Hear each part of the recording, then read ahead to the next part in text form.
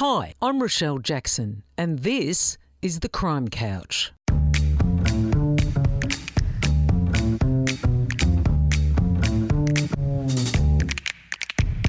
I'm an investigative journalist and true crime author, and I know who's who in the zoo, the crims, the cops, and the interesting individuals in between. So get comfy and join me here on The Crime Couch. It's going to be one heck of a journey. As I've already mentioned, 2023 has been a big year on The Crime Couch.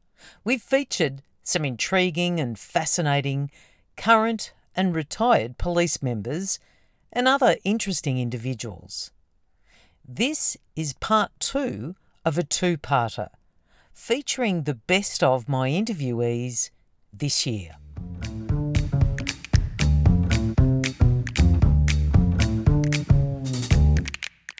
Ian Dos Dossa is an experienced decorated Victoria Police former Detective Chief Inspector with 33 years under his belt. He worked in many crime squads, including the homicide and major crime squads. Going back to the majors, why do you think they had such an infamous reputation, and was it deserved? It's a situation, if something drastic happened within Victoria and Crime Command decided that, you know, this is a serious job and we need instant action and we don't need, and I'm certainly not putting local detectives down, but they need someone that would be more robust in the investigation and the majors, and this goes as well as the armed robbery squad. The men in there, the majority of them were all dedicated, hard-working men that weren't prepared to, well, put it bluntly, they took no shit. So, you know, if you're looking for an escapee, you don't knock on the door and say, "Billy, will you come outside?" You know, it was a situation where it was rip, shit and bust. You'd go in through the door with a 9-pound key and loaded firearms, and the purpose of that was obviously to catch the crook at inopportune moment in bed. And it was, I think, I was probably in the majors for 4 years, and as I said, there were some great detectives there. But I'm sort of tending now to believe that towards, well, I'm not just saying because I left, but later on, they tended to get a little bit too big for their boots. Is that why they were disbanded? I don't know the official reason, but I would suggest, yes, they were. And it's a situation, you know, when you're dealing with professional criminals, and the same with members of the drug squad, if there's large sums of money involved, and it always is the temptation or the corruption or the potential for corruption for members, and that was quite evident. You know, there's quite a few members now that have been charged with dishonesty and corruptions as a result of their time at the major crime and or the drug squad. But if you were an honest, hard-working copper, which, as I said, the majority were, you had no fear. You just done the job, and it gave you, again, a great satisfaction when you locked up a crook, an escapee, you locked up a crook for a large burglary. It was good. I enjoyed it.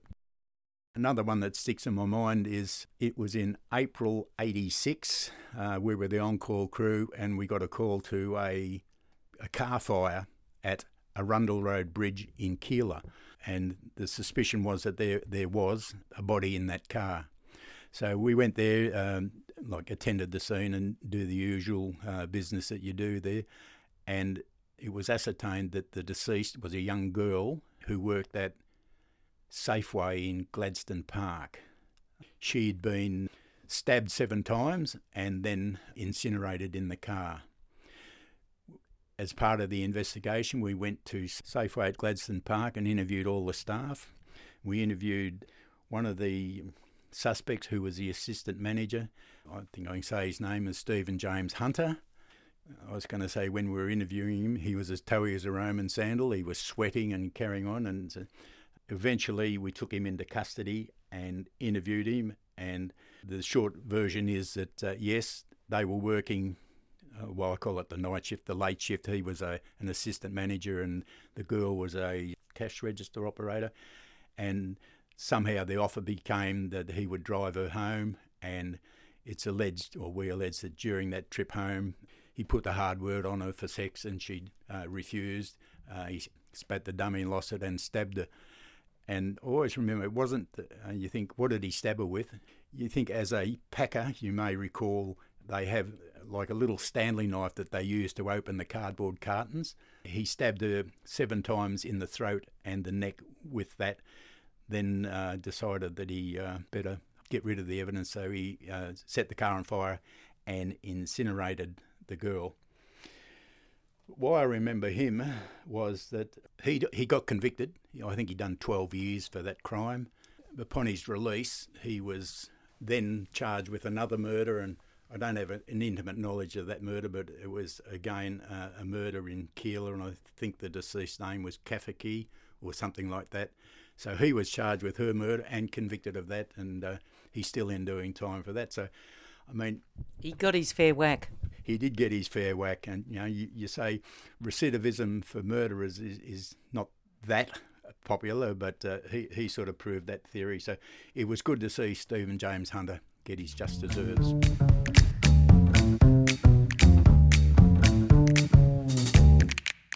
Jeff Shepherd was a highly skilled detective working in the homicide squad when he received a heavenly calling. Jeff, at the end of a big day, one of your former homicide colleagues, Andrew Guski, recalled to me that while he was tucking into a meat pizza and too many beers, he looked over and he noticed that you were reading a Bible. When did you get the calling, Jeff? Wow. I'm imagining, I don't remember the exact story, I'm imagining that we were probably away somewhere by the sound of it. We're probably in a hotel room or something like that. Look, I was reading the Bible since I was a kid, you know. It was part of, I was born into a family where I probably went to church from the first Sunday after I came home from hospital as a baby. And so God, and therefore then the Bible, you know, as God's word, have always been important to me, and they were while I was a police officer. That said, I loved my job as a police officer, and my intention was to stay in it. And I remember there was a time back in 1987, not long after I graduated, and I got called unexpectedly into the Chief Commissioner's office. And it was good news. I was finding out some good news from him, but it was a total surprise, and I had no idea it was coming. And I was just a really young constable, and it was Mick Miller, the Chief Commissioner Mick Miller, just an incredible man. And I can remember sitting there, and he asked me, "How do you take your tea?" And at the time, I don't think I even drunk tea at the time, but I said, "Oh, just white and one, please, sir." and we were sitting there talking. I can still remember sitting in his office looking out over Melbourne, and he said to me, "Jeffrey, what would you like to do in the police force?" And I know it probably sounds arrogant to say it now, but I just looked at him. I said, "Oh, sir, one day I'd like to do your job." and he liked that. He thought that was great, you know. So that was my ambition. I wanted to try and go as far as I could go. I loved being a police officer. I loved being a detective. I loved it all. But also at the same time, I loved... I certainly had a strong relationship with God, and that was the centre of my life. And then I used to get asked to go and speak at camps and at churches, and when you would go to do that, if you're a cop, you got lots of good stories to tell, you know. And so that was why. And I was young, and so as I did that, I just loved it, you know. And so it was always this tug of war of, which one do I love more? And I would always end up deciding I love the police force more.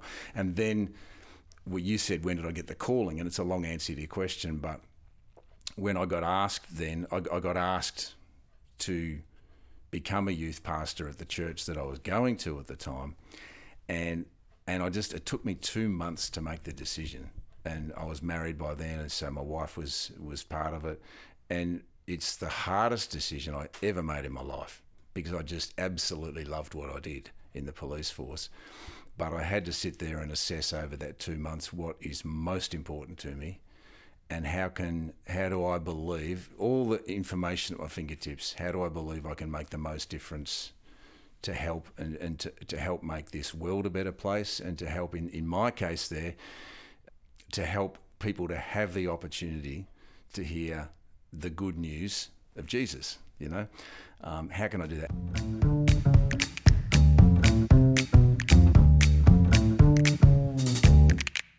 Geoff Tulloch is a former colleague of my dear father Bill and a former Victoria Police Superintendent.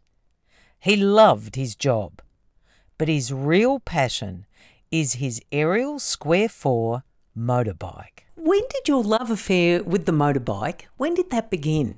Probably at 17 years of age. My father had a business in New South Wales, and to go around and collect orders from the horticulturists in the district, he bought me a little 250cc BSA motorcycle, and I used to ride around and knock on the door and get a grocery order, go back the next day and deliver it. What do you love and what do you enjoy about riding a motorbike? Probably in those days, to start my enthusiasm for motorcycles, we didn't have the money to buy a car. So a push bike or a motorcycle was the first conveyance that we got used to, and free and easy, go wherever you like, whenever you like. Your friends all had motorbikes, and it was a very enjoyable experience, particularly in the country.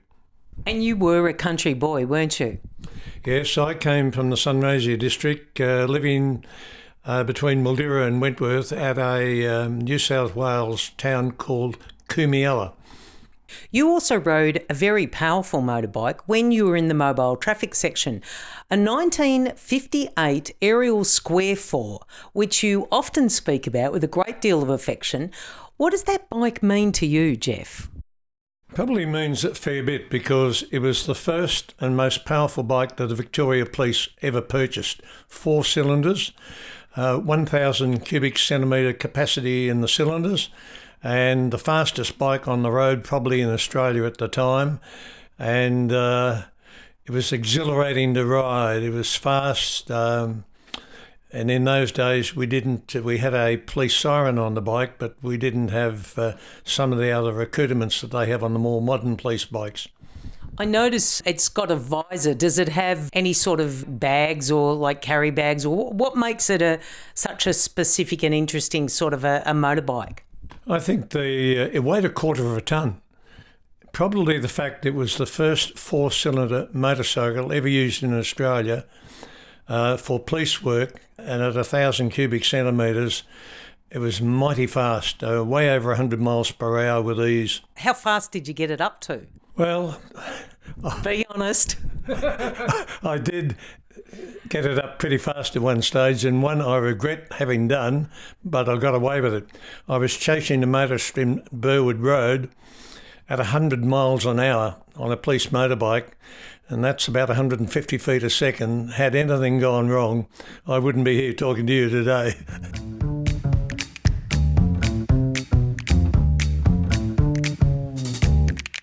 Ed Pollard is a man of many talents, working as an observer in the police air wing before becoming a police prosecutor and specialising in disaster victim identification. You worked as an observer in the air wing, Ed. What were your highlights? And I love particular in the notes that you sent me originally for this interview, you described yourself as a human teabag. Can you explain what that means? Well, part of the observer's duty is the winch operator, and a winch, someone has to go down on the winch. And there was one night we went out to Bass Strait because there was a boat in trouble, and I was sitting in the back of the helicopter in a wetsuit, and at that stage it was proposed to drop me into Bass Strait to try and rescue people out of the life raft. And so I described myself as a teabag. That's exactly what we were doing, dunked into the water. And the other thing about the air wing, we navigated with the Melways on our knees. No GPS or anything like that, so it was a case of setting the pilot off to a major like Doncaster Shopping Centre or the Westgate Bridge, and then you're madly trying to find the streets until they go here and circle there and there and stuff. And people would say, you're looking out for a red Commodore. It's amazing how many red Commodores suddenly exist. I bet. And no Google Maps, I'd imagine, in those days. Oh no, it's just Melrose, that's all. And they had aviation maps for the rural jobs. It was an interesting job, great job. What were some of the good things you loved about working as an observer? Just the places you flew to was fantastic. Like you're going up to Mount Buller, we did a training exercise up there for a few days, or down to Pambula Beach, or down flying across Western Port Bay and Port Phillip Bay, stuff like that. And the winching was interesting because as a winch operator, you're controlling the aircraft. You're telling the pilot to move right, move left, stop moving right, at the same time trying to manage the winch down there. So that was a really interesting and fulfilling job, but tough. And a very unusual experience too, I'd imagine, because as you said, you're really reliant on your whole crew, I suppose, to keep you safe. Yeah, exactly. It's a team effort. And I remember one pilot said to me one day, we've got dual air controls here. If I have a heart attack, how are you going to land the aircraft? So let's land the aircraft. So I got to land it once out at the airport, which is an interesting thing. It's like tapping your head and rubbing your belly at the same time, if you know what I mean. I do. You then left the Police Air Wing. Why did you become a police prosecutor, Ed? Oh, look, I'd had several years on the street at busy police stations and I just needed a break. I just needed a change in career. The shift work was starting to get the better of me, night shifts and stuff, and so I thought I'll try something else, a prosecutor. When I was at Moonee Ponds, there was a prosecutions unit at Moonee Ponds, not there anymore. So I had a lot of interaction with the prosecutors and I thought it was an interesting job. I know my dear father, Bill Jackson, was a police prosecutor, and it was one of the things he absolutely loved. But he said you'd be thrown a brief the morning that you had to go to court. Is that what occurred? It did. When Calglio was commissioner, he decided that they needed a specialised prosecutions unit branch. So that was created, along with a research and training unit that obviously trained the prosecutors. So yeah, my early days, I remember the section sergeant was given the briefs and off you go to court next door and off you go and brief. When I was at Connie, but about a year later that changed. I think that's when the prosecutions branch came into, and they got specialist prosecutors because, no disrespect to the section sergeant, but you're going up against professionally trained solicitors, defence solicitors. So wisely they thought we'll train prosecutors specifically, and it gets to the stage now where I think the prosecutions win about 70 or 80% of their cases. They go up in the summary courts. And you're up against Defence Counsel that are really briefed and commissioned to do just that one case. That's right, yeah. Like you might be going in with 80 to 100 cases, which you're sort of reading off the cuff. But mainly it's a summary, so if you go to contest, then you get time to prepare for it. But you're right, you're up against solicitors being briefed for a specific case. So, yeah, it's interesting.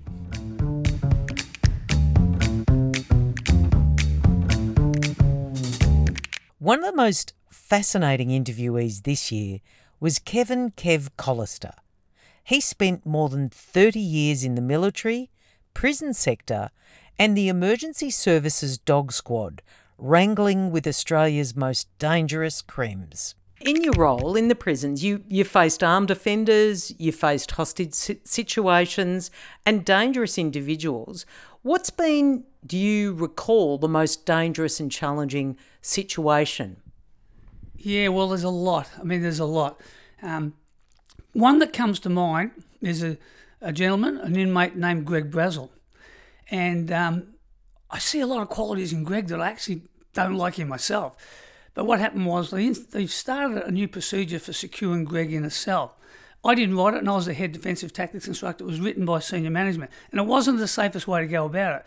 He goes to the back of the cell, he kneels down, puts his hand behind his head, and then we restrain him. And there's better ways to do it.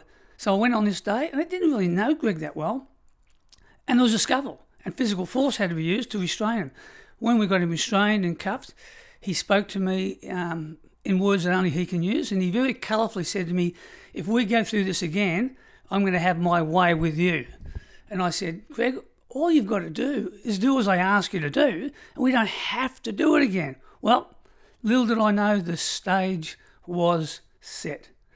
Greg, triple murderer, armed robber, hostage taker, arsonist, very challenging individual, extraordinarily challenging, and quite dangerous. So Greg and I had run-in after run-in over years. Your listeners can't see, but I've got a bent finger. That's a little present from Greg. On one occasion, dealing with some inappropriate behaviour, he spat in my mouth, not once, but twice. That takes some skill. I was popping him in the back of an escort vehicle. He sat down on the back of the vehicle and kicked me in my knee, hyperextended my knee. he got my mother's and father's home address from the high security unit in this state, just playing with my mind. So we had all these run-ins. I got called in one day after hours with the unit. I was on standby, and Greg was threatening to set his cell on fire. I'm negotiating with him through a cell trap, where the meals go, and you can secure a prisoner. He's got his back to me. So, well, that's quite peculiar. He's probably got something, but what can he have in that cell? And he quickly turned around, he threw a glass jar at the cell trap, smashed into hundreds of shards. The only thing that saved me from serious injury, being blinded, was my reflexes. So I raised my hand, moved my head, the glass hit my cheek, my overalls, my hand, but didn't go in my eyes. Greg then proceeded to set his cell on fire because he thought, well, you'll have to open the door and then I will glass you. But I'm a little bit more highly trained than that, and I waited. We applied chemical agents and smoke, which was already in there, and I didn't open the door until I could hear him in a prone position on the ground. I knew that we had the tactical advantage. I was able to remove him from the cell without injury and secure him. I actually got a commendation for that as well. They're throwing these things away. But Greg turned out to be one of the best life skills coaches I've ever come across. I'm on the roof of a high security unit and Greg's in a yard, an exercise yard. He's separated from other prisoners, so they can't hurt him, he can't hurt them. And he looked up at him and he said, Mr. Collister, we're going to talk. Very serious. This is unlike Greg. And I said, well, what do you want to talk about? He goes, no, it has to be face to face. He said, this is too serious. And I said, Greg, I'm all over the state. I work in all the prisons. When am I going to see you again? I said, look, if you've got something to say, just say it. And he thought for a moment. He said, oh, I will. He said, I can't go on like this anymore. And I'm up there and I'm dumbfounded. What do you mean, Greg? What, you can't go on like what? He said, well, it's okay for you. You get to go home. You get to do whatever it is you do outside the prison. I don't get to go home. This is my home. He said to me, when I go to bed at night, all I can think of is you. He goes, I get up in the morning and the first thing that gets in my mind is you. He said, I've got bigger fish to fry, I can't do it. What he didn't realise is this. I'd be at home, sunny day, kids, mates having a beer. It doesn't get much better than that. But I wasn't at the barbecue. I was stuck in that jail with Greg. Tell my mates, if he ever does this, if he ever does that, I'm doing this. And they're saying to me, Kev, what are you doing? He's in jail. You're free. But I wasn't free. So I'm the instructor and he's the inmate. And I looked at him and said, what do we do? What's the answer? And he said to me, not the other way around, Mr. Collister, we can't make this personal anymore. He said, you and I have been attacking each other, accusations. It's not getting better, it's getting worse. He said, you can't change me, can you? I said, no, I can't. And he said, I can't change you. So let's accept us for who we are. I get that. Come and do your job because I am not going to stop doing what I'm doing. But when it's over, let it be over. So I said to him, well, I know I can do that. But my concern is, I don't know if you can do that. Exactly. And he said, I got no choice. This is doing my head in. I've got to depersonalise it. Now, the interesting thing was, I didn't feel better seconds later, hours later, days later. It felt like the whole world just left me. All my anger, my rage, my contempt for Greg was gone. Greg's doing what Greg does because of his nature and nurture, just like me. So he continued to do the job, but it wasn't personal.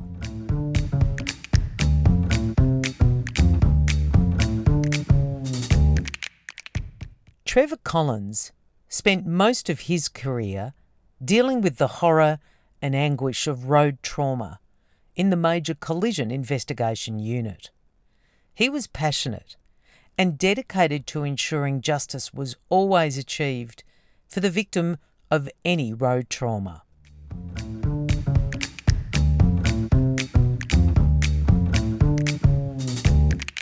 How do you think your police experience, Trevor, set you up to work in the Major Collision Investigation Unit? Geez, that's a difficult one because I don't think, apart from the serious accidents I had attended that I've already spoken about, I don't think anything really prepares you for what you're going to see. And that's the thing, even when you do the accident investigation course, you see photos and things, but nothing as graphic as when you actually get out there and see it for yourself. I attended quite a few before I was given the opportunity of taking on an investigation of one, and even my first one was the circumstances were unusual in that it was on dark road at a place, Coolart Road, down the other side of Hastings, and as dark as dark. No street lighting. So in those situations, you rely on the local SES to turn up with all their lighting equipment, and they seem to take forever. And when they did get there, they apologised profusely because one of their members hadn't turned up, so they set up their lights turned on, and there's their missing member laying in the drain at the side of the road. She'd been hit from behind by a drunk driver.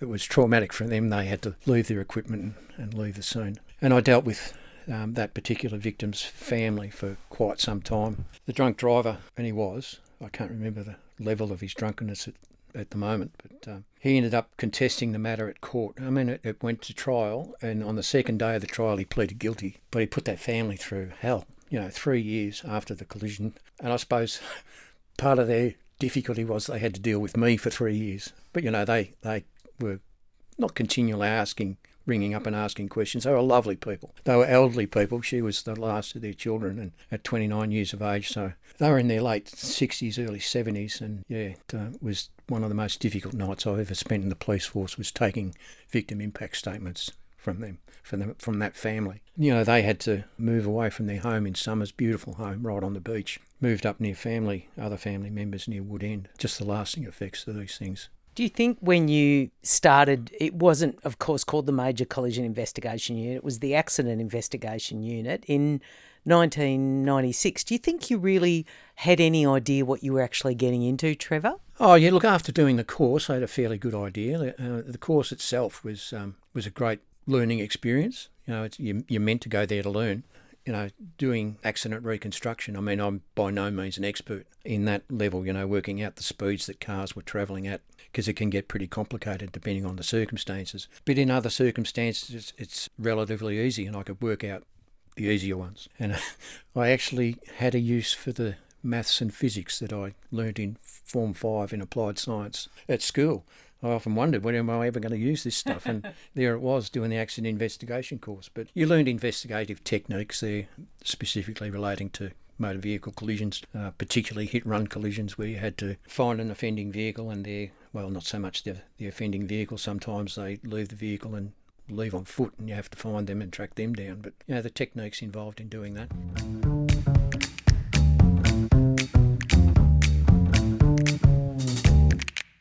The hardest thing I had to deal with this year was the death of my dear father, William Bill Jackson, registered number 12372. He sadly passed away at 86 years of age on April the 1st. Luckily, I'd sat with Bill several times on the crime couch, so his stories, memories and voice will always be with me. Vale, William Bill Jackson. You spent 40 years in the job and you worked with many chief commissioners. I'm going to name some of them, and would you mind just giving me your opinion of them? Selwyn Havelock Porter. He was a very good chief commissioner. He didn't work his way up through the job. He was a manager at Myers before he got the top job. What about Rupert Arnold? He was commonly referred to as Sheep's Head. Is that because of what he looked like, or was it about his performance? Yeah, he wasn't much of a chief commissioner and should never have achieved that rank. Noel Wilby. Noel Wilby was an ex-homicide squad detective and was very good, but he suffered from a lot of ill health, and he didn't remain as chief commissioner for very long, and he retired. Reg Jackson. Reg Jackson was very good, no relation to me, but a very practical chief commissioner. Mick Miller. Probably the pick of the lot. Mick was a great chief commissioner and one of the best that I've ever served under. Kel Glare. Didn't think much of Kel. He was an assistant commissioner and was trying to work his way up to become chief commissioner. but I didn't have much regard for him. You retired, as I said, as a chief super, but of course VicPol no longer have that rank. Now, why is that, do you think, and what's been lost? Well, they've flattened the rank structure. These days there is no rank of chief inspector and there's no rank of chief superintendent, so that they've flattened the structure. And of course, they've cancelled a lot of people's intention to receive higher rank. That opportunity is now not there any longer. An inspector today would be an inspector for a long time because there's no chief inspector's job, and the same with the superintendent. He'd be hoping to make chief superintendent. No longer that opportunity because the rank's not there. You also worked down the docks, the Victoria docks. Now, these were the days of the wharfies and the painters and dockers and Billy the Texan Longley. Wharfies were fined for even smoking down there. How were police perceived? How were you perceived?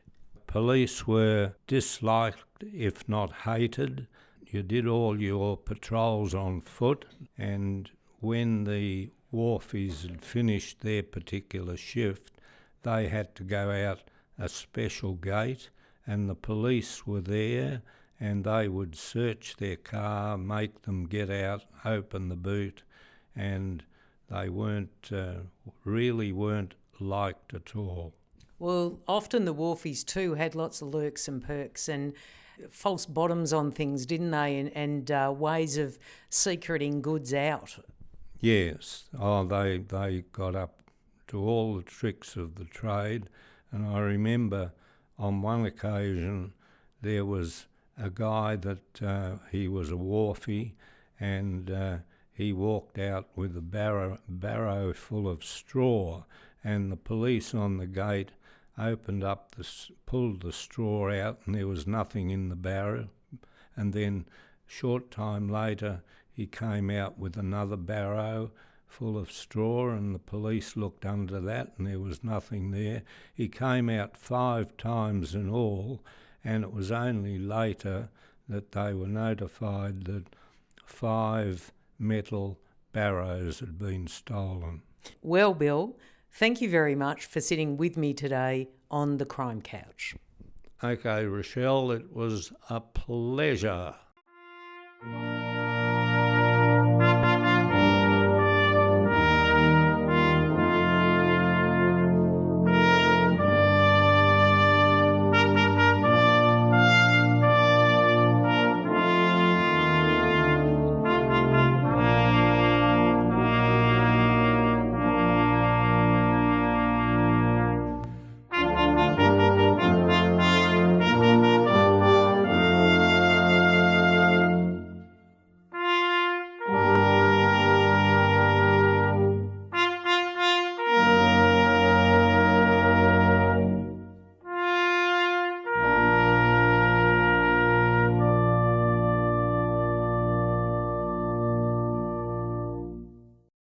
Thanks for joining me. I'm Rochelle Jackson, and I look forward to your company next time on the Crime Couch.